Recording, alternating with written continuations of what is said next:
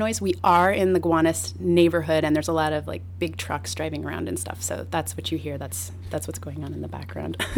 Real Brooklyn. Yeah, real Brooklyn. You're getting a real taste of what it's like to live here. So let's talk a little bit about your book. So the book is called Rebecca Ringquist's Embroidery Workshop, a Bend the Rules primer. So what will people find in the book?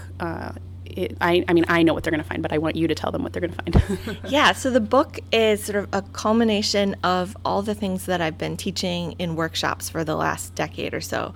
So the book has an introduction to my favorite materials, and which might be a little different from a traditional embroidery book in that it includes things like alternative threads.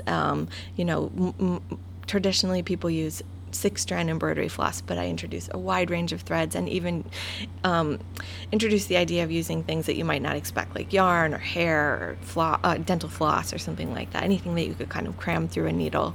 So it really gives you an idea of sort of the alternative approach that I take to embroidery, which mostly entails kind of throwing the rules out the window and using a sort of self-guided approach. But so there's an introduction to the materials, and then the book is divided into 4 chapters, which are stitch, trace, draw, layer.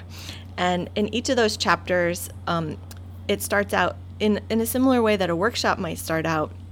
The chapters start out with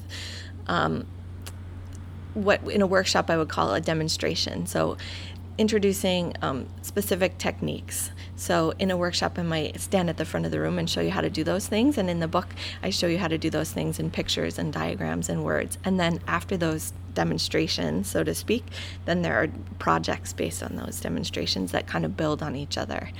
And I think the cool thing about the book, which is also true in the workshops that I teach, is that they are accessible. The projects and ideas in the book are accessible to everyone.